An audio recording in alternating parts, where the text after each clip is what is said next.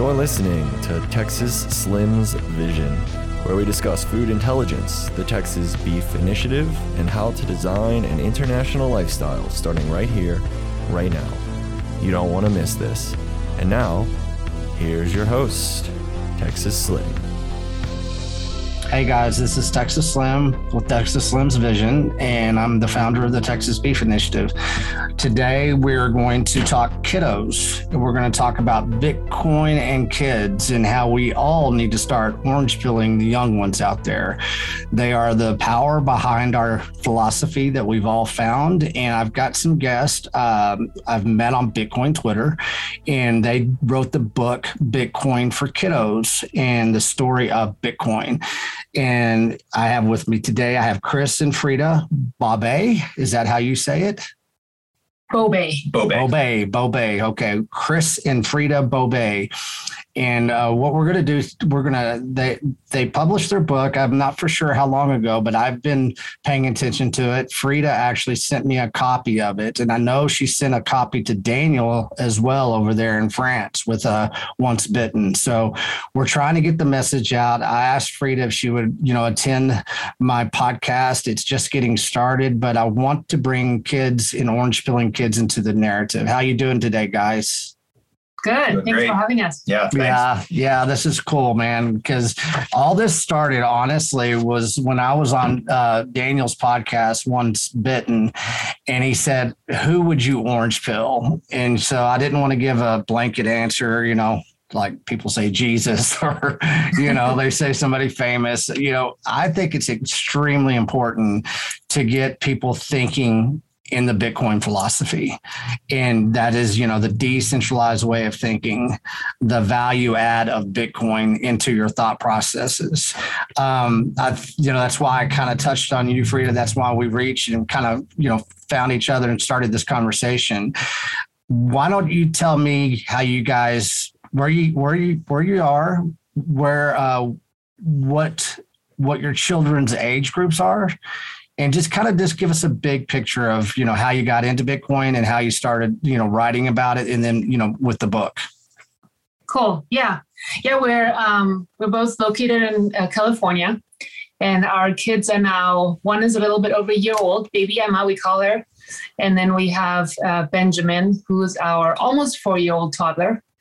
And we really started, with the book. It's like, obviously we'd been down the rabbit hole and we can tell you how we got there, but the book really came about because Benjamin is now of an age where we feel like we should talk to him about, what is Bitcoin? And so we've kind of been wrecking our brain on how to do that.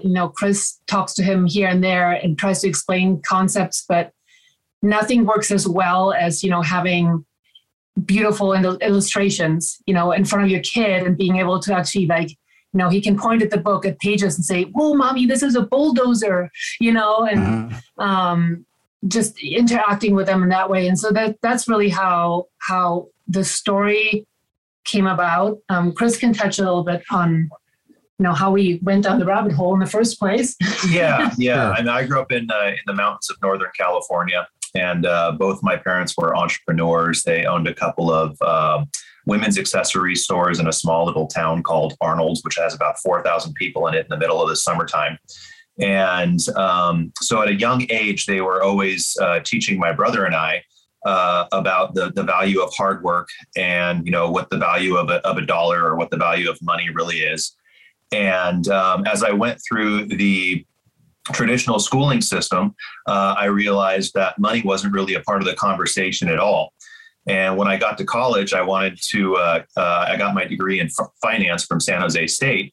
And at the time, it's really all I had learned from a traditional sense on what money was. So I kind of believed everything that they told me. And in 2008, I became a financial advisor, helping people with their retirement plannings and saving. And then the financial crisis hit. And not only were my clients in a tough situation, it also put Frida and I in a tough situation too. And after that, we ended up going through a bankruptcy and losing a property and basically having to start off at square one, had to move back into a studio apartment with cockroaches and everything else and kind of build back out of there. It really got me thinking more about the concept of money and how what my teachings were compared to what the reality of the situation was. And so I went back to work and started learning more and more about money, whether it was at the gym, listening to podcasts or reading books or before bed, kind of listening to exactly what we're doing here. And I always wanted our children to have a better understanding of what it would be and what it would mean. And the kids are at the age now where they keep saying is, Daddy, buy me this. Daddy, I want this. Daddy, I want that. And we felt it was important for them to understand where that all came from and that not everybody has the same opportunities. And if you want to have more options, one of the first money lessons I was teaching to Frida was I asked her, I said, Frida, what's money? And she, I don't know. I said, all you got to know is money is options, more money, more options, less money, less options, and we kind of started from there. And then so with the book, Frida was always saying, Chris, you need to write a book about this for our kids. So I spent about a year thinking about how I would go about that process. And just one night, the idea popped into my head, thank God for Bitcoin. And the story from there kind of evolved. And what's great about reading the book to Benjamin and Emma is it's very interactive, and there's lots of things that the kids really can connect to, the rhyming of the story and the pictures. And there's lots of things that the adults can start pulling little concepts from to start their journey further and further down the rabbit hole and start educating themselves more about it. So it becomes less of a book to read at night and more of a piece of dialogue that you can begin the conversation with children. And then with also, we have lots of adults who have bought the book for their friends and family, right? Because of the concepts involved in there.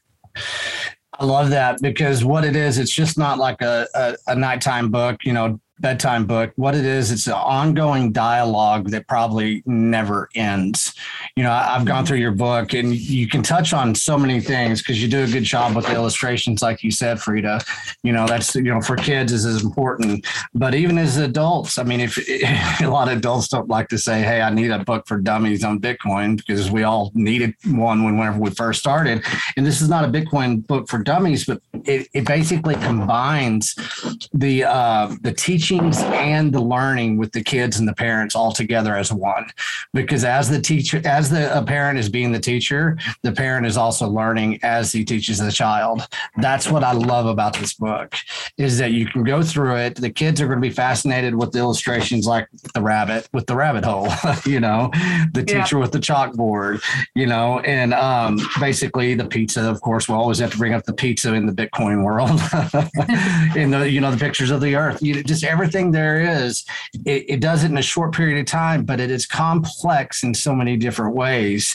And you brought up, I want to go back to this, Chris, because you said you were in the financial industry basically, and where you come from, and you even got hit with the housing market, debacle that we had in this country and across the world.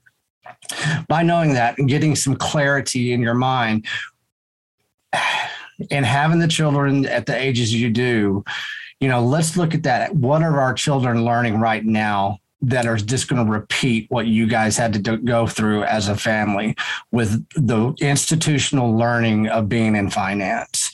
I mean, because you really kind of had to take a soul searching journey to get to where you are right now, because you had a lot of catastrophe in your life as far as financial. And do you think if you would have had a Bitcoin philosophy back in 2008 that you would not have gotten hit as bad as you did?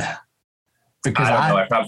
I probably would have sold the Bitcoin way too early. I mean, it doubled in such a short period of time. I probably would have done what so many did and just sell it and be like, okay, 100% return. I'm going to go brag about it with all my friends and just, watch it run away from me for the next 10 years. So I guess it's kind of a blessing that we didn't really discover Bitcoin or start really going down the rabbit hole until 2017. When it was already of a meaningful value. It was around 1,800 or 2,000 at that time. Sure. But yeah, so much of the book is a personal story of ours, because we aren't a couple that, are telling a story from kind of a third party perspective, kind of the how would I say, more of the studied sort of, book learned instead of street smarts kind of perspective. So that really grounded us. And back then I used to believe that, debt was something that is good, and debt is something that it's not about how much money you have, it's about how much money you control. And after the financial crisis and having to go through all of that, now it's the more money I have, the more options I have, the more debt I have. Okay, fine. But if I lose my job, or if I lose a revenue stream, all of a sudden that picture gets turned upside down really quick. And, it goes back to that famous saying that always gets used in the Bitcoin community so much is, how did you go bankrupt? And then the answer is, slowly, and then all at once. So true. Definitely, we definitely lived that. And, that's a situation in a couple's life that could really tear them apart, because you hear so many stories about relationships that end on a financial aspect rather than a relationship aspect. And we were lucky enough to be able to, don't get me wrong, there were a lot of trials and tribulations during that time. But when we decided to get married, we took that commitment seriously, and kind of in the sense of the Vikings, burn the ship behind us. There you go. If you will, good, bad, or indifferent. Yes. And because of that, and because of that strength and rebuilding the foundation the right way, and understanding and learning about Bitcoin, and having gone through all this process, it's really been a saving grace. Satoshi Nakamoto is so commonly referred to as Jesus within the space on an analogy side, because here's a guy who created something so special for the world, and then left the world and left it up to ourselves to kind of build the community and to create the infrastructure and the assets and everything around it. That's completely decentralized and completely outside of his control now. Sure. Similar to the Christian religion and how it propagated throughout the world. So we're both religious in that respect as well. Sure. But to now have the spiritual and the physical, merged together is a great way. And then it allows us to do other things, like look at nature in a different way, look at our food in a different way, look at how we live our lives and health and community, and to be able to do all those things where if we didn't have this Bitcoin safety net, if you will, we would probably be concerning ourselves with just how to put food on the table and how to pay the electrical bills and how to do all those other things. That's one thing I want to tap onto, like just the Bitcoin community. It's it's pretty amazing. I've been down the rabbit hole, and this is how I found you, right? Of where does our food come from for a long time now. Uh-huh. And, originally coming from Germany, right, we had different safety regulations, even around raw meat. Like I remember, when I grew up, like there was no frozen burger that, somebody would defrost in the back end of a restaurant. It was you get it from the farm, they have to make it fresh. And if they don't use it that day, they have to throw it out. And when I first came to the States, understanding the safety regulations and how different they were, I was just like, whoa, this is already like weird. And then the produce didn't really taste like much of produce, like how I was used to from, in Germany, we have like thousands of different variations of an apple. And here I came to the store and I found like 6, Uh-huh. Exactly. And I was like, what? And then, also this whole, thing about, just everything being so pricey around just solid food is very pricey here, right? And they're like, what's the reason for that, right? Like in Germany, when you used to, like things have changed over the last 10, 15 years now, but you used to go to a farmer's market, you would actually, be able to shop for cheaper at the farmer's market than at the regular, grocery store. And so I think, I was at the beginning, I was very skeptical of anything that I've heard about cryptocurrency. I actually come from a technology background, and I understand how hackable technology can be. And I was just like, dude, Chris, this this money is not gonna, what is this, Of course. And I didn't even want to bother getting into it. I just saw these different coins, all these altcoins, whatever. And it wasn't until, very recently, what about like 2.5 years ago now, that, I had my breaking moment of being orange pilled by Max and Stacy on the Kaiser, I think it was on the Orange Pill podcast. Right. And, where they talked about, I think, first of all, the whole concept of, Bitcoin only being 21 million, which, I did not understand before. I thought there was some master hacker behind the scenes that you could just produce infinitely more, like so many other altcoins do. And so that, already understanding that value aspect of it, that was one thing. But then the real thing that really got me was the community aspect of understanding that a person that is willing to do the work in the world can now earn this and actually make their lives better. And like there was a specific story, I think it was a lady from Saudi Arabia that Stacey was talking about, this example of her, being essentially in an abusive relationship with her husband. And, over there, they can't drive, they can't do anything, being female. And she was a blogger online in secret, earning Bitcoin and storing up enough Bitcoin to the point where she had the money to divorce her husband and get out of her situation. And so that was just like, mother to mother, heart to heart. Like it was just like one of those aha glory moments where I was just like, wow, this is to the next level. This is a humane money, this is right. Like really solid people to people interaction. And then, just dabbling in the Bitcoin community a little bit, especially also because bringing out the book, I've got connected to more people giving us feedback and responses. And it's just a very, you have your outlier here and there, but in general, like people are here to create a better future for our kids. And I'm all about that, like get back to nature, like show them how something grows, like we have a very tiny backyard here in California, but, we grow our little carrots so that they can see, how does something go from seed to actual fruit. And then, getting out there and getting dirty and like, just, they love it. Yeah, it's, everything that you just touched on is something that I'm glad everybody's talking about in the Bitcoin space. I'm glad that we're seeing, we just don't have to talk about Bitcoin. We can talk about, freedom, somebody in a different country, the leverage Bitcoin gives you to run a life without any of the fiat fears that we're always living in a quiet desperation with. And, being parents, we all know, I'm a parent, my boy is 17 years old.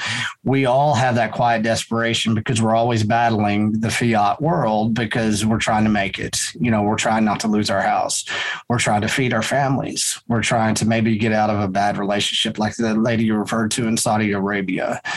What we need to keep on track with is how important developing that core belief system that our children never have to worry about this stuff that we've had to go through.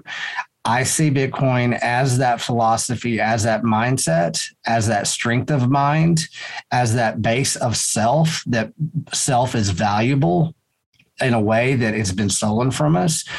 And so you guys are doing that. You guys are helping front run that. There's other people out here in the Bitcoin space that are, doing stuff for the kids. And so let's talk about, there's a lot of people out there that are parents. Okay. And Chris, you said that it took about a year, you kind of contemplated, it's like, hey, how am I going to approach this? And so I want you to kind of walk us through basically, because you had the idea, because children's books are hard. They're not easy to pull off. And people act like, I wrote children's books. Well, there's a big production team behind there. There's a lot of things that happens with children's books.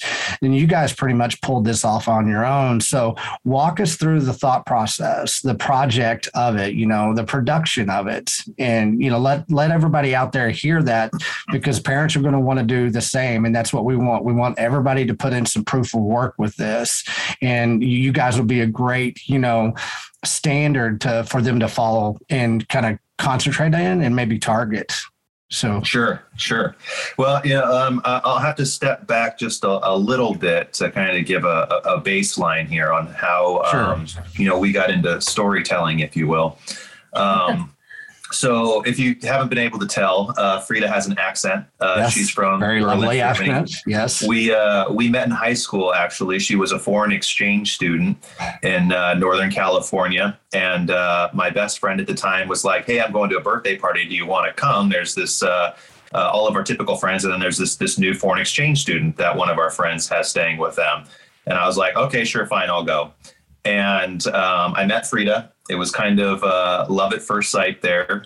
She didn't really speak any English, and I certainly didn't speak any German. So we spent the next couple of hours sort of fumbling around a conversation. But for some reason, I was attracted to her, or was less nervous around her than I had been with any other girl that I had spoken to at the time. And I was the same age as your son, 17 years old. Right. And we proceeded to date that entire school year, and then she went home to Germany. And we had some difficulties in our childhood. I lost a mom when I was 16 years old, and so I was able to get some of her Social Security money that she couldn't claim as me being a minor. Sure. And my dad saved that for me, and so that gave me the finances to be able to follow her back to Germany, basically. And then when I started college, it was I would go back in between semesters, back and forth. And kind of fast forward the story, Frida was always into modeling and acting and wanted to get really big in that arena. So when we turned 25, we decided we were either finally going to get married, or we were just going to split up, and that was going to be that.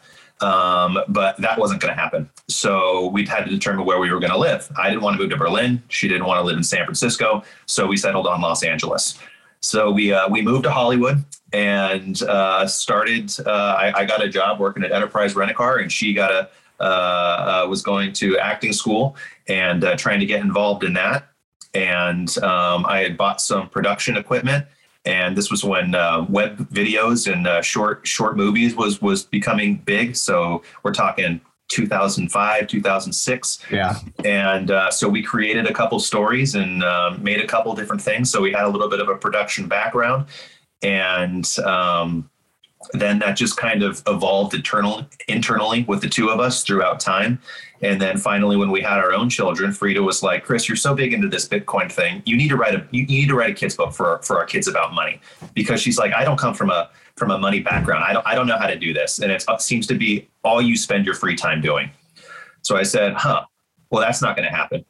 And she goes, well, what do you mean? And I go, Bitcoin? Are you kidding me? This is such a big space. I mean, there are so many books written about this, and so many people who are in the educational space, or who are financial advisors, or who, money is their whole life and they don't understand it. Like, how am I going to write something about this?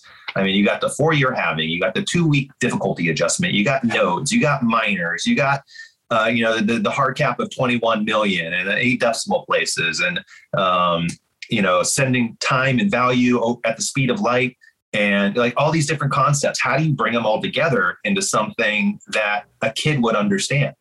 It's daunting. And so it just kind of, but typically what the wife wants, the wife gets. Of course. Happy wife, happy life. Yes. So I just kind of kept it there in the back of my mind, always kind of thinking about it, and trying to fumble through a couple of conversations with our son, Benjamin.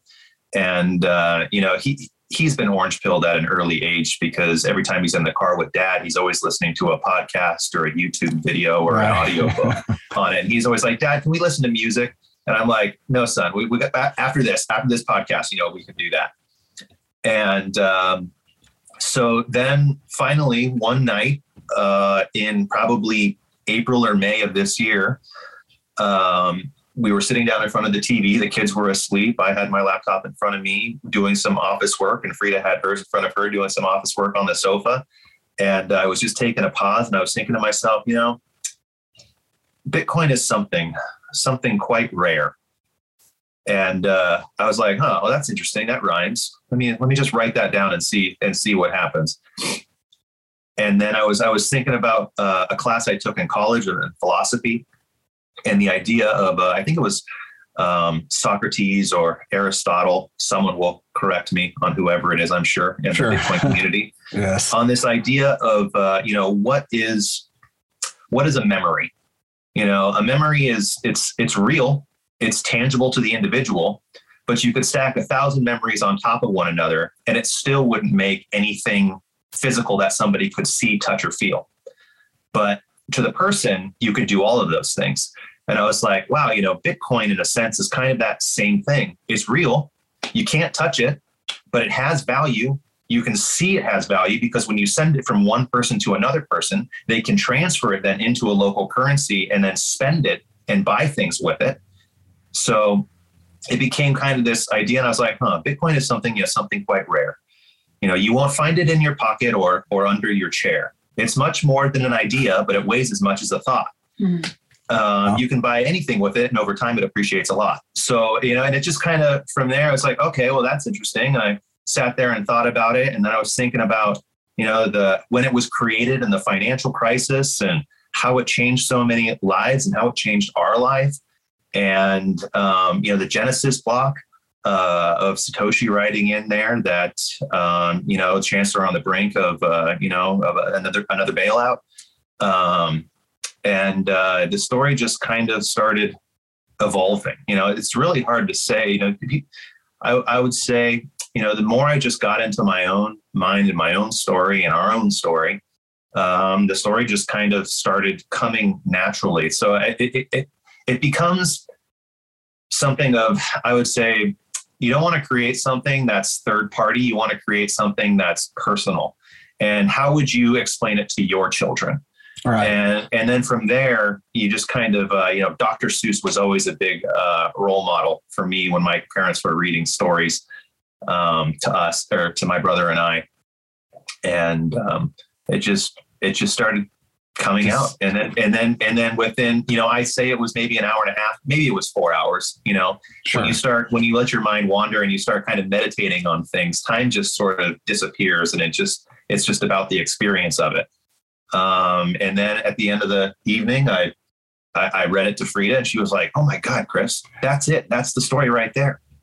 And I was like, that's interesting. And then I was like, let me read this to another couple people and see what they think. And then, I read it to some family members and they were like, wow, that's a really good story. Not orange-pilled family members. Not orange-pilled family members. Gotcha. Yeah. Okay, that makes a difference. Yeah. Yes. Thanks for the clarification there.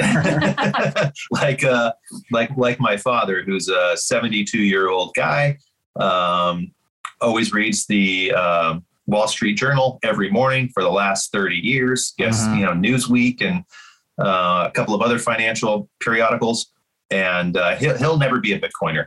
Never. No. But he has purchased 4 or 5 of the books to give out to his friends in the financial community. Yep. And so, one of the things that we like about the book and what I write in a lot of my tweets on Twitter is, it's a great bedtime story, but it's also a good coffee table book or a good bathroom read. Yeah. I mean, anybody can read it and enjoy it and get something out of it. And whether you decide to buy Bitcoin or not, it's more important to understand it than it is to necessarily buy it at this stage, even though buying it is important. It'll pay dividends in the future.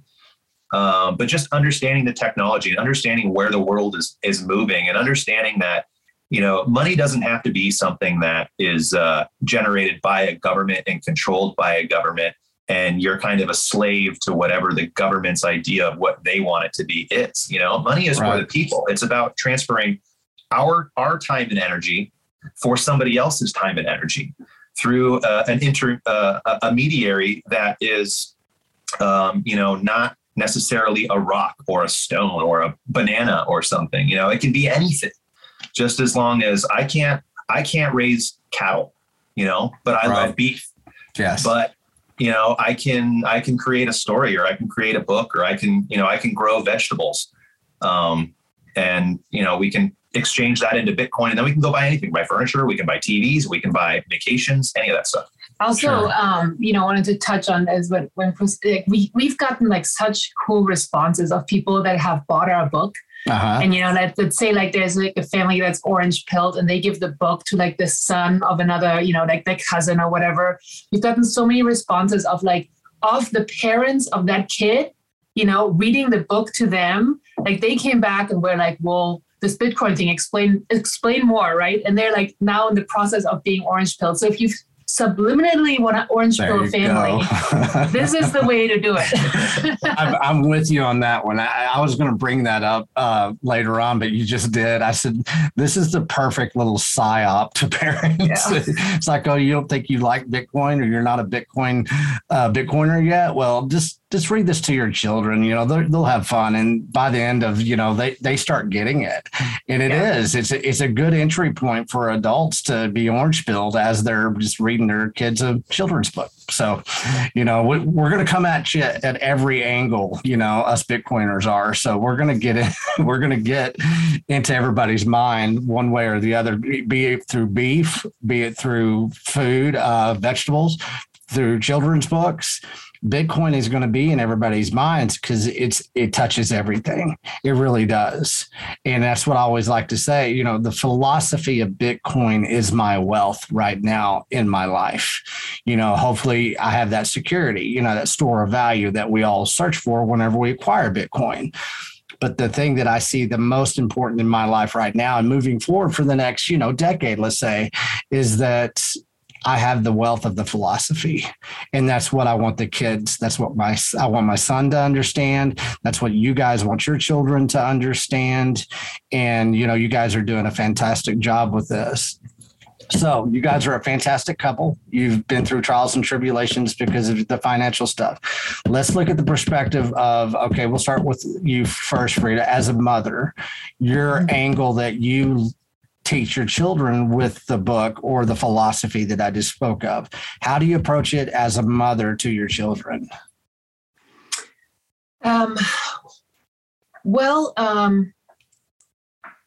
sure I fully get the question, but I think so the book itself, like I loved when we created it, to be able to actually hand it to Benjamin, our oldest son, and just see what he would come back with and see if it would stick, because he was really, our first reader of the book, let's face it. Sure. And so for him, it's just like, it's interesting. Like he picks up on little things. Like he'll go through, we have like just a jar of like coins, essentially, like just fiat coins. And he would go through those and pick one up the other day. And he was like, Daddy, this is currency, right? And we were like, brings a smile every time I hear it. Yes, it is. Yes. So he picks up on like the little things. I think, my whole thing, and also I think, why, for example, we haven't brought out like a digital version of the book yet, is I really have these core values that I was taught, by my mom specifically, of there's quality time to be spent. And that is away from screens, like I am not a TV watcher, for example. Like sure. You can ask Chris, he gets me to maybe sit down for a movie like once a month. Right. And that's it, I, do the work on like a cell phone that I need to do in order to, in our current, whatever we need to do there. But as much as possible, especially for the youngsters, I try to keep them away from the screens. I try to, we have this philosophy of sitting down at the dinner table together and having a meal without anybody being on any phone or any distractions. We might listen to music, but that's it. And really, I just want to install the sense of independence. I feel like in our society today, there's a lot of just, like almost like hover parenting going on, where it's like the child does not have to make a decision on their own, and there is not a lot of consequences. Like we have certain rules in our house, we're just like, if you don't eat these vegetables, like you will definitely not see dessert, right? And it's up to them to do it or not. They don't have to finish their dinner plate, but like that's just those little things, to implement those little things of, just bringing actual like decision making to them young and early. for them to be able to understand that they're actually a sovereign being and they can decide on their own. And obviously, you know, they're little, and sometimes, you know, their minds go crazy and they run around too much, and, you know, they have to be like, you know, told, you know, what to do at a moment. But most of the time I find that, you know, if you give them a certain freedom, and I'm not saying, you know, like they run around the house and do whatever, but like a freedom with boundaries, that they actually have a better grasp of what's going on. And so like what the next step actually that we've been thinking about is, you know, like how do we get Benjamin to have maybe like a safety, like a piggy bank almost, you know, that holds Bitcoin. Like we're kind of like going into that. I don't know, I'm a little bit rambling right now. I don't know if you No, that's good. No, well, you said something really important, and this is kind of wanted to do it because we're parents. We look at our children and we raise them with core belief systems. Either they're going to be strong core belief systems or they're going to be somewhat skewed. And a mother has a responsibility in that core belief system, and so does the father. And then collectively you do. You know, mothers have a nurturing form of love that only a mother can give. And so, you know, you received it from your parents. Well, now you're giving it to your children, but you'll have a 21st century tool that's going to carry that core belief system of nurturing that you received into our world that we're facing as parents. So that's kind of like what, you know, is a good answer. I mean, you know, you, of course, speaking the truth, but I hear a lot of nurturing in what you said. And so, you know, and I always tell, you know, a father's love comes from a sense of masculine strength. And so that's what I wanted to ask Chris. It's like, Chris, how do you see this book and your philosophy in Bitcoin helping Benjamin basically, you know, now he's 4, you know, because you know what Frida's doing. How are you doing it as a father? What is your angle within the book itself in Bitcoin? Sure. I mean, my philosophy on Bitcoin is generational wealth, right? It's not for me. It's really for them, because when Bitcoin becomes all that it's going to become, they'll probably be adults by then, and you know, we'll be very old. So it's kind of one of those things where a king would tell a prince or a princess back in the day, you know, one day this kingdom will all be yours. Yeah. I need to teach you how to take care of it and how to respect it and how to be mindful of the things that could be the potential pitfalls that could make you lose it all. You know, there was an analogy that I learned a long time ago that always stuck with me. And it was, or I guess it would say a short story. The father starts the business, the son grows the business, and the grandchild destroys the business. I'm sorry. I've got a couple of friends I grew up with that you just explained. But one of them's a used car salesman, and, you know, he's not a used car salesman anymore. So, but he did you know, he destroyed the business, put it that way. Yeah. And, you know, my entire professional career has been in sales in one form or another. So I've done every kind of sale from on somebody's living room floor to, you know, Fortune 500 decision-making conference rooms. And so I've seen all of that stuff, you know, front, back, and in between. It's been crazy. And so that's really why that stuck with me so much. Sure. So to kind of get back to your question, I find it really important to help my children understand money in a way that my friends and family and people around me haven't necessarily understood in their lives. And, you know, the kids are going to make their own decisions, no matter how well you think you prepare them. You know, they're their own people, and they're going to do what they think is best for them. And if they're anything like their dad, they're going to make a lot of mistakes along the way. Yes. And so they need to be comfortable with understanding that, and also at the same time realize that that's just a part of life, and that's when the learning happens. So I just really want to give them a good foundation, help them learn early about money, so it's not a tough conversation when they get older. Yeah. Because so many people, so many couples, so many families, money becomes a taboo subject, and it really shouldn't be. It's just math. You can afford it, or you can't afford it. it can really be boiled down to something that simple.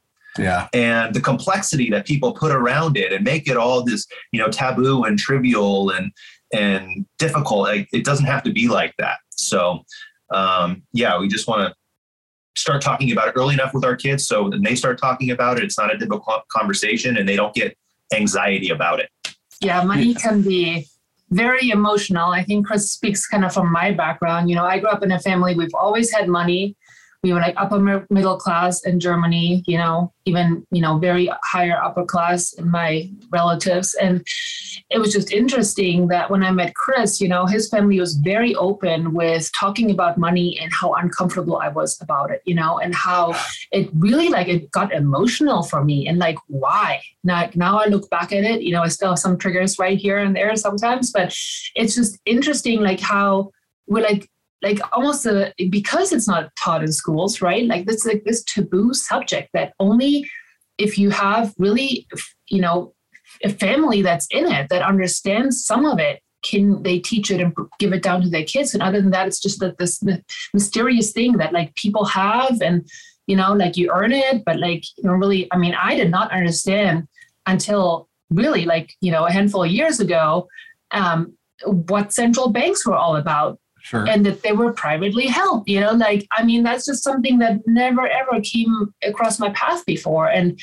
I just looked at Chris, I was like, man, that was I think my pre-orange pill moment where I was just how is nobody in the streets right now, Yeah. protesting this. And I think the other thing that I wanted to add on the kids, I think it's one thing to teach about money, but how we also, what is money, right? Money is a value, the store of value. And so what I, for example, do in my house is value in things, right? So my kids have learned from the age that they were Benjamin from the age of 1.5 has started cutting vegetables, with a knife that's not super sharp and helping me out in the kitchen and understanding what goes in our food and going to the farmer's market with me and doing the work where I see a lot of kids and families that are just being catered to the point where the kid will throw something on the ground and the father or mother will pick it up every time, not asking the kid for actual putting in work to pick something up. And so you're training, this younger generation that's being catered to, and all of a sudden there's some sort of entitlement where Yes. you have to yourself to blame, right? So I'm coming back to the basics of we will not, our kids do not get beaten or whatever, we're not old school, but there's some old school values, that I really think need to stick with us, because if they grow up in their lives later on and they will have to produce something themselves, this whole idea of this government's saving you is kind of I don't know. It's just not something that seems to be lasting for forever, first of all. And well, yeah, soothing. No, it's not. And what I call it, and I won't do it too much on this show, but people become rent seekers. They don't own anything. Yeah. The only thing they do own is that they rent everything in life, and they don't have true ownership. They don't understand what true ownership is. Is that an ownership of an emotion? Is that an ownership of an action? Is that an ownership of an outcome? Is that ownership of your value? Is it ownership of your insecurities? Is it ownership of your confidence? And so us as parents, it's tough in this world to treat that, to teach that confidence of self. And, it's stolen every day in our society through social media and in the social engineering that we go through. What I love about it is I see it as a portal into kids' brains to have confidence in themselves in a way that I've never seen before for younger generations. And it's taken away those insecurities, because how does that happen? Well, you explained it. You have a son that's helping you cut vegetables. He's putting proof of work into value. It's not a chore, it's actually something that he values doing. And, that's the big mystery that it takes a while for people to understand in the Bitcoin philosophy. And so, it's really cool to hear that, because here you guys have a family, you're writing children's books about Bitcoin. And, I think it's just now getting started, what you guys are bringing to the table. I think there's a lot of people out there that are kind of yearning to have this tool in their tool belt. And, we're getting close to basically Christmas. So what better way to, spend Christmas and, bring this into the new year with, the book you guys have written and everything, and really getting this in front of people. This is a perfect time to start spreading this message. And that's what's cool. So let's go back to kind of like what I'm doing. Okay. I'm all about decentralization. I'm about decentralization. My main focus is food intelligence. And you brought up farmers markets and all that. How do you see Bitcoin basically helping educate your kids on pure nutritional delivery to their brains, being it good produce from the farmers market or beef or whatever it is? How are y'all bringing Bitcoin into the mindset of food? You mind if I start? Yeah, go ahead. So, yeah, one of the ways I think about that is, when you think of the transfer of money in the typical SWIFT financial system, there's a lot of friction, right? Mm-hmm. So what Bitcoin does is it eliminates the friction. And when you can eliminate the friction, that friction is typically additional cost. And where you see that additional cost come up in food is the reduction in its quality. Where if you don't have the friction from the transportation of one place to the other and that cost associated with that, then that money can be put back into the food, back into the nutrients, into the soil, into all of that stuff, which makes the food so much better. One of the things I used to tease Frida about when we were first getting to know each other, and she brought it up a little bit, how the taste of vegetables in Europe compared to the taste of vegetables here in the United States is her family used to own a small little, just 4 walls and a roof hut, basically, in the Canary Islands on the island of Gomera. And she always used to say, when she ate a tomato, "Oh, this tomato tastes terrible." And I'm like, "What are you talking about? This tomato tastes like a tomato." She goes, "Oh, well, in Gomera, they taste so much sweeter." Or a bell pepper, "Oh, this doesn't taste very good. In Gomera, it tastes so much better." And for years, she just kept bringing up this analogy about the vegetables in Gomera. And finally, one day, she was like, "Chris," when I lived a year in Europe, and she's like, "I really want to go visit this island that I haven't been to in 15 years. Let's go." So I was like, "Okay, fine. Let's go." Uh-huh. And being Frida as she was, we do everything in a kind of a backpacking style. I go, "Okay, well, do we have a hotel or anything to stay?" She's like, No. I know people there. We'll be fine." I said, "You know people there? What do you mean you know people there?" She said, "Oh yeah, my parents, they knew a lot of people there. They'll remember me." I was like, "When was the last time you were there?" She said, "I was 7. And I was like, You're 20 years old. What do you mean they're going to remember you?" So I was like, "Okay, here we go." And sure enough, we get there and we go to the local grocery store, and turns out one of her mother's old friends still runs the grocery store. And she's like, "Oh my God, Frida, I haven't seen you in so long." And it was just, she's like, "Oh, I have a couple of places you can, you can rent from me for how long are you staying?" And, then we had a place to stay. And then we went out to dinner that first night, and we ordered a salad or something like that. And I kid you not, that first bite I took, it was just like the whole world opened up. I had no idea. I mean, I didn't need to drink water because the bell peppers had so much moisture in them. I wasn't thirsty, type of thing. And they do everything very, natural, decentralized. They take personal care and responsibility for what they're creating, because those farms, those plantations, those are generational, family owned, and they're feeding their neighbors, they're feeding their towns, they're feeding their local communities, and they take personal responsibility in that. And I feel like here in America and in a lot of first world countries, that kind of responsibility has become kind of a backseat to the profitability and increasing revenues type of structure. Yes. So in one sense, we're making more food, but at the detriment to our health. And so that's, yes, that friction again is really creating a challenge. Well, and if I hear another person or farmer say we have to feed the world, I'm going to lose it. Okay. Yeah. You know how you feed the world? You start with your community. You start with your 4 city blocks that are around you. That's how you feed the world. And if you approach it from that standpoint, then you don't destroy the soil. You don't destroy the food that you're actually growing and basically processing and sending out to the world. Because we produce a lot of food, but okay, let's disseminate that. You can't even call it food anymore.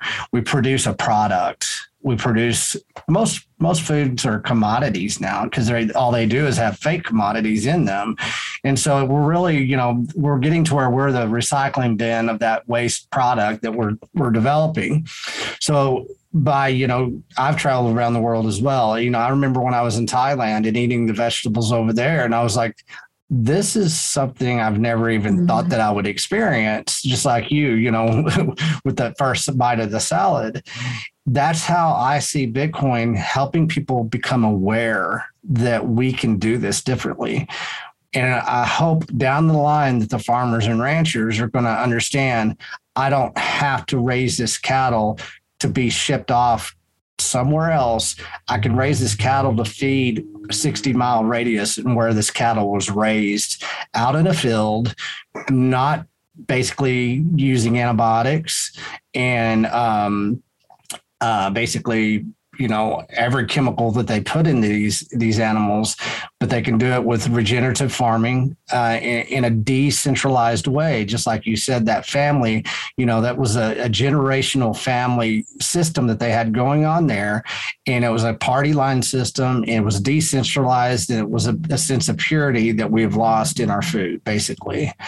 And so I think teaching kids the power of Bitcoin philosophy of the decentralization, decentralize your food. If we can just teach them that little phrase, how do we decentralize our food for the family? What do we have to do? What is the proof of work that we have to put in to decentralize our food? Well, we're going to go to the farmer's market instead of the supermarket.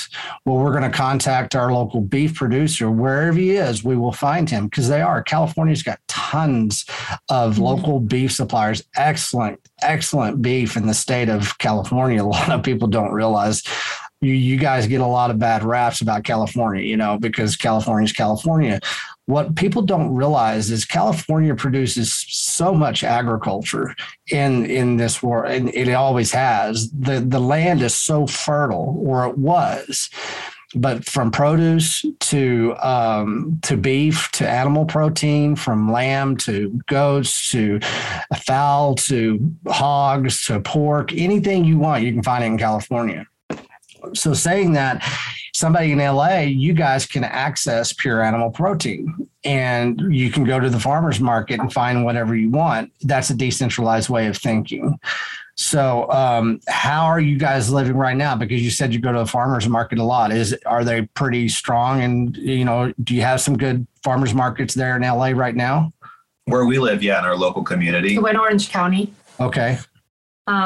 So we do have some farmers market. It's we actually have a great farm. They call it the Ecology Center, and they have a very small space in the middle of San Juan Capistrano, and they do a lot of outings for the kids. And it is something where we are city people, and we can go to our little farm and we can teach our kids how does the corn grow and how high is it, and they sell a lot of produce out of there. And this was a project that was created on somebody's dream one day to create a farm in the middle of this area. Sure. And so we're pretty blessed down here. We have a lot of access, if you want to, and if you are aware and you want to teach your kids, and we do have farmers markets.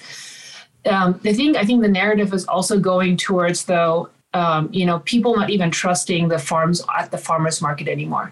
Right. It comes down to because the USDA organic label, it's a joke. Jokes, Yes. And so just big business always, grabbing at what was actually beneficial for people to understand, right? And kind of being dishonest around labeling and things like that. That's really, really ruining that, Yes, it is. And so I think what's happening now, also in the Bitcoin community, as well as also what's going on in the world right now with just general health community, I want to say, is that more and more people put their heads together and actually vet the people that you buy from. Right. And that there is a newfound honesty within those communities. that I think there was a long time where we were all like, just like everybody's just doing things for profit. And like, we now see the ramifications of that so much, at least for those that are aware. And then, the people that are being brought in, like I get a lot of questions being in the field of, like trying to get the best sources of my meat, of my vegetables and things like that a lot of people come and ask me, and ask me like, what do I watch out for? What can I trust? And it's honestly getting to know your farmer. And like, that'll take a little bit of time. It's either they come to you, somebody that's pre-vetting, and knowing that, you have a moral and a standard that you will keep and you will not sell out for any amounts of dollars. Right. And that is something I think that's popping up more and more, where people are just so fed up with just like this whole, this fiat idea of like, the wealth, and I have this and I have that and I have all these things, but what's the quality of your life, right? Feeds into like this whole, I think, movement that we're going through right now of, a lot of people actually sitting down and doing some self-discovery about, like, what do I want in my life? There's only so much time that I have, right? What value do I want to bring to my kids, to my family, to my future? Do I want to be in this rat race for much longer? Or do I want to create something that actually brings me joy every day, Yeah. And then I tie it back to, I do nutrition studies also. So it ties back into like your whole body system, like your physical body, and how we can be affected by our thoughts and by what we do on a daily level is freaking mind-blowing to me. Yeah. And how our thoughts, how positive thoughts can positively influence your health, and how you can actually make yourself sick through negative thinking. And and so I think it's just really good to like, that's what we're trying, with our kids too, to surround them with the people that are really solid, good people that like know their stuff, want to educate because they want to educate, not because there's like something to be making of it. Everybody has to make a living, don't get me wrong, but there's a genuine interest in just bettering the world. And I feel like that's just something that's very strong. I feel like,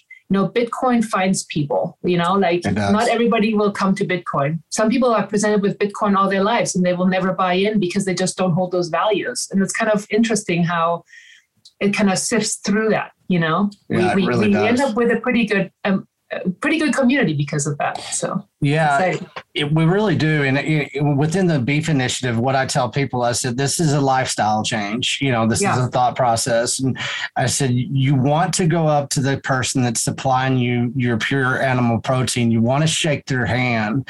You want to look them in the eyes and you want to say, thank you. How can I help you beyond just buying your protein from you? What can I do to help you, to support you? And especially because they go through they have a lot of battles daily. It's all unseen and untalked about. Yeah. But whenever you have somebody that you can go shake their hand and you can look them in the eye and they look you in the eye, there's ownership right there. He's going to own that he has to provide you the best product. You're going to own that I need to support this guy because he's putting in a lot of work. He's putting in a lot of proof of work to get here to where we are at this moment in time. You make that transaction. This is what we're going to try to do, make that transaction in Bitcoin. We're doing a decentralized way of decentralizing our food. And if people would just take time to sit back and say, it doesn't have to be this difficult. Every other Saturday, I'm going to the farmer's market. Once every 3 months, I'm going to go source my beef. Boom. You have food security. Yeah. You're done. It doesn't have to be all these trips to the grocery store. It doesn't have to be this way. And people are going to start understanding that. It's just a small little point your compass in a little bit different direction. Find that beef producer, that animal protein. If it's, if you want fowl, if you want hog, whatever it is, whatever your animal protein is, even if it's fish, out in California, you got plenty of fish. So wherever you are, you got to find that animal protein and go establish that relationship with that person. So, yeah. And we can go around the bureaucracy of it all, right? Because sure, yes. We take those layers. We take those layers away that Chris was saying. All those layers of money, we just eliminate it. And we don't have to worry about it anymore because we're being proactive. We're being very intentional with a sense of integrity. towards the nutrition that we're going to give ourselves and to our children. And then we're going to communicate that to our communities. It's not complicated. No. And it seems like, our educational system is so focused around you always having to have the right answer all the time. And there is no wrong answer. Right. And it creates this personal, individual, and then society sort of malaise of just, I can't talk about these subjects because I'm already supposed to know the answers to them. Yeah. Like, people don't want to talk about money. They use dollars and currency wherever they are in the world every single day. You ask somebody, hey, do you understand about money? First answer is yes. Okay, well, do you understand how it's created? Yes. They don't want to get deep into it because no one really understands it at all. They go, I'll buy Bitcoin. I'll buy Bitcoin as soon as you can explain to me how it works. So then I always ask the question, well, do you know how the dollars in your pocket work? Yeah. Oh, yeah, I do. Okay, well, do you understand the credit card system and the payment rails and how that stuff works? Well, no. I'm like, okay, well, you're using that. Right, exactly. The Lightning Network and Bitcoin is the same thing with half the friction and zero the cost. So, and the same thing with food. People eat food every day. They think they know about it, but they don't. They're just following a pattern that society has told them how to do it without really questioning a society. And I think we're getting to the point where, and you see it in the news every day, and there's lots of terms that we can use about what's happening with everything. People have stopped questioning the decisions that they're being told to make every day. Of course, and they have. It's creating conflicts, and it's making the next generation weaker, physically and mentally. Physically on a nutrition foundation, and mentally on a like you were talking about earlier with the role of parents in order to help their children build their self-confidence. Our son would laugh at something and go, "Daddy, that's funny, right?" And I go, "Well, do you think it's funny?" And he goes, "Yeah." I said, "Then it's funny." Like, don't worry about what other people think. Worry about what you think. What makes you happy? Sure. It's so true. Because we've touched on this. You guys have touched on something I wanted to bring up. In everybody, because I have to say this all the time.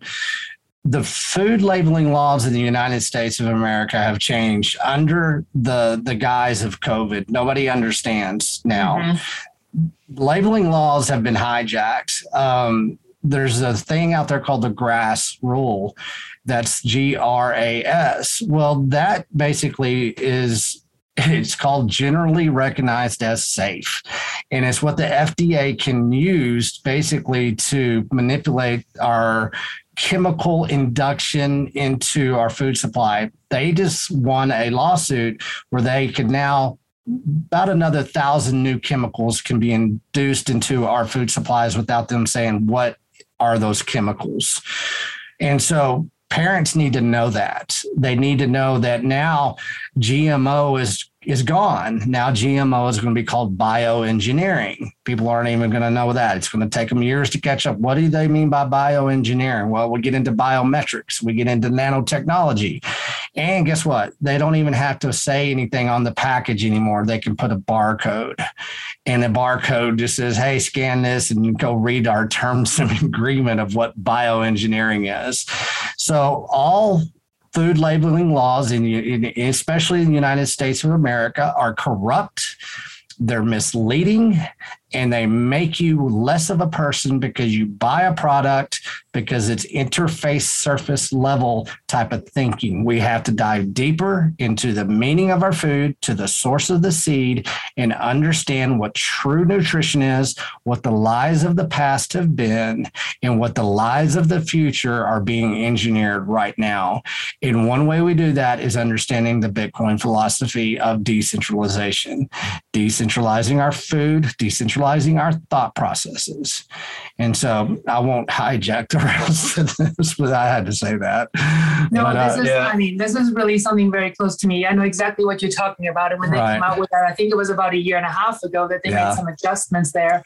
I was reading up on that, and like, I mean, those things get me riled up, you know. It's some deep, nasty stuff that it's going to hit, and people are not even going to understand, and they're going to get away with so much now because they're trying to kill the beef industry in a way. They're going to try to make beef into caviar, you know, where it's so expensive, and then they're going to replace that beef that everybody was eating with these new fake commodities that I always talk about, which is going to be a fake vegetable protein, which is basically what got us to metabolic failure in the United States in the first place. That's another podcast, but it's coming and people have to be very aware of it. Yeah, well, I mean, that's what Obama said, right? I mean, he brought it to the forefront when they were changing the CPI when he first became president. Right. And, you know, he said, well, if beef becomes too expensive, they'll just change it to chicken. Yeah. It's like, no, that's not how it works. No, it isn't. And, you know, it's very scary. And it's part of my whole agenda to get that awareness out there.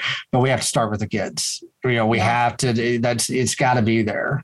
So, okay, we're getting close to the holidays. Let's get into some fun times. What are you guys got coming up? How many, you have a lot of books available that can be bought right now? Yes. Yeah, we got a lot of books available. We've been stocking up, getting ready for Christmas. The book is self-published, so we're doing it all ourselves. You know, we don't really make any money on the books. It's definitely not going to replace any of our paychecks or salary. You're not going to build the Citadel. The Citadel is not here, so.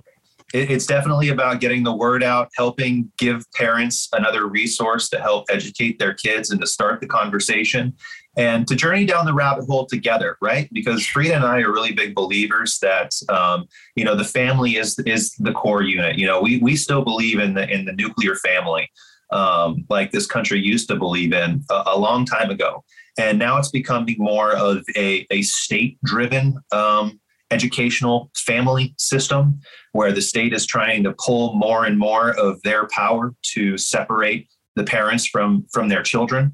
And we just want to give the parents something else that they can go back to talk to their kids about and to really create those bonds and those open conversations with no rules. Anything is on the table. Don't be afraid to ask any questions about anything.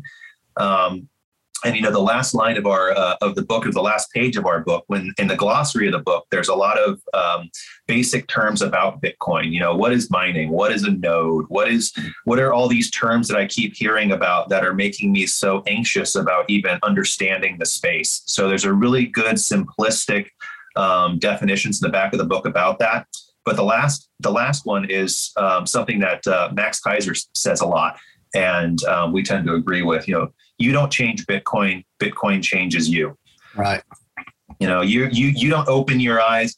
You know, if you open your eyes to a decentralized food system, you can't change that. It's going to change you, though. Yes. Yeah, that's a good point. I mean, that's perfect. I want everybody just to start saying decentralized food, and really understand what that really means. Because I tell you what, it is so centralized and corrupted at this time. The amount of food that is not food anymore, the amount of whatever you want to say, chemicals to products to byproducts to processing, we don't have food anymore. In a way, children between the ages of 5 and 11 now in the United States, or 46% of them are now obese or overweight. Mm-hmm. And I wrote something about it, I think it was last week. And you know what the headline was? Oh, children piled on the pounds during the lockdowns. Mm-hmm. That was their kind of definition of what is going on.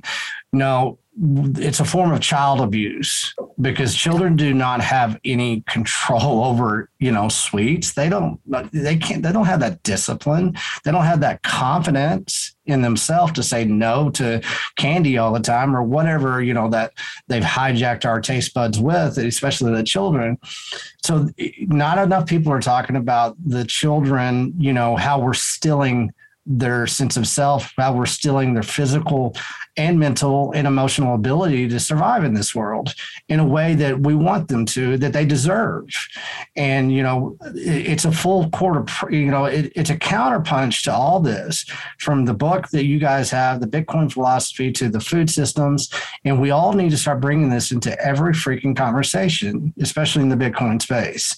We can't talk about just Bitcoin all the time anymore. We have to bring everything into it. And so I commend you guys. And, I hope that, we get this out here. I know you guys are probably going to be on a couple more podcasts, but I want you guys to let everybody know, how can we get a hold of you? How can we get a hold of the book? How can we follow you on Twitter? Anything that you guys want to shill everybody, because I'm not going to ask you who you're going to orange pill, because that's already obvious. So just give us all the lowdown on, everything that you want everybody to know, so they can get a book to their kids, or just anybody they want to before the holidays. Sure.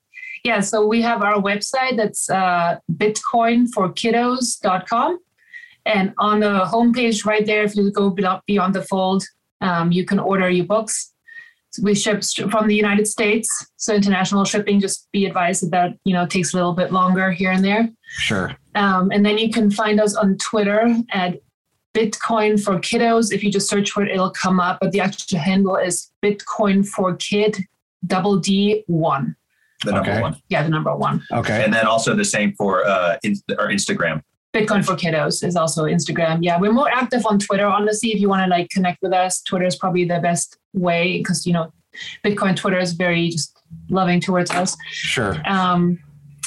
Yeah, I just wanted to say one last thing. When you were talking about the food and the kids and how we have to watch out for them, I think that's also one of the things about TV and TV ads. That's where it starts. We're essentially, when we put our kids in front of the TV too much, especially unsupervised, they're bombarded with essentially propaganda on which foods to eat. And, I can say that there's not a single food on television that I would put in my own body.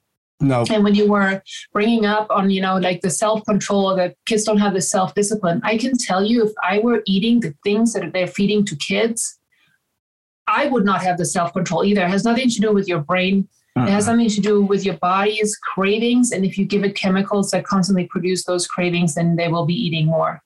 And a lot of kids, sadly, in the United States, don't even get real food. I think there's a really scary statistic where there's a vegetable, and that's considered the tomato on a hamburger, that a kid eats a week, on average.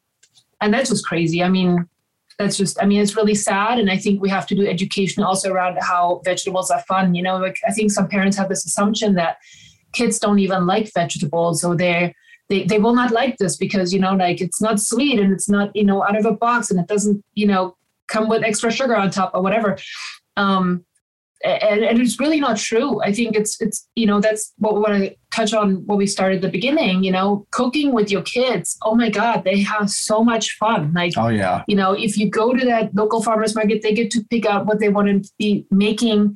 And then, you cut it up. Sometimes they will try it and they'll be like, no, I don't want to eat the rest of this. And that's fine too, but just the whole involvement of them in that. And, I could go on. This is. No, I can't too. I can't kind of to sum that up, to bring it back to Bitcoin, if you will, families need to start realizing that in order to eat healthy, you don't have to have every single meal come from a farmer's market to start. You don't have to have everything you eat be decentralized to start. We know it's expensive. We know it's expensive because we see it in our pocketbook every day. Yeah. Frida has this motto. You either spend the money on health now, or you spend it on money on health later. Right. And the difference is you either spend it for good nutrition now to stay healthy, or you spend it in doctor's bills and insurance premiums later. So that's always something that's really touched me. And just like Bitcoin, you don't have to buy a full Bitcoin. You can buy one Satoshi up to 100 million Satoshis at a time. You just got to start. And the more healthy food, the more healthy money that you start accumulating now over time, it's a staircase, right? It is. Every step doesn't seem like you're making any difference, but then you look back over a period of time and you see how far you traveled, and you realize, oh my gosh, I've gone someplace. I'm somewhere different now. I have more energy. I have more options. I have more. And I didn't really do anything different. It's an accumulation game, less than just making a hard line in the sand and saying, I'm making all these changes today. And then the one last thing I think is also, to the parents, or, to anybody out there, even without kids, is stay playful with yourself and allow yourself to ask the questions.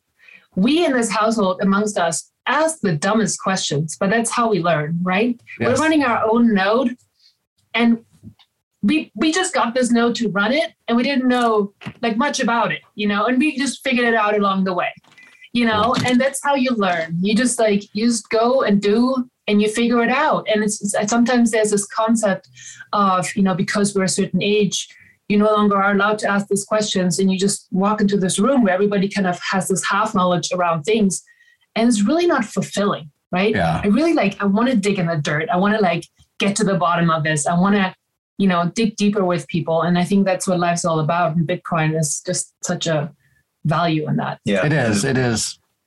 Go ahead.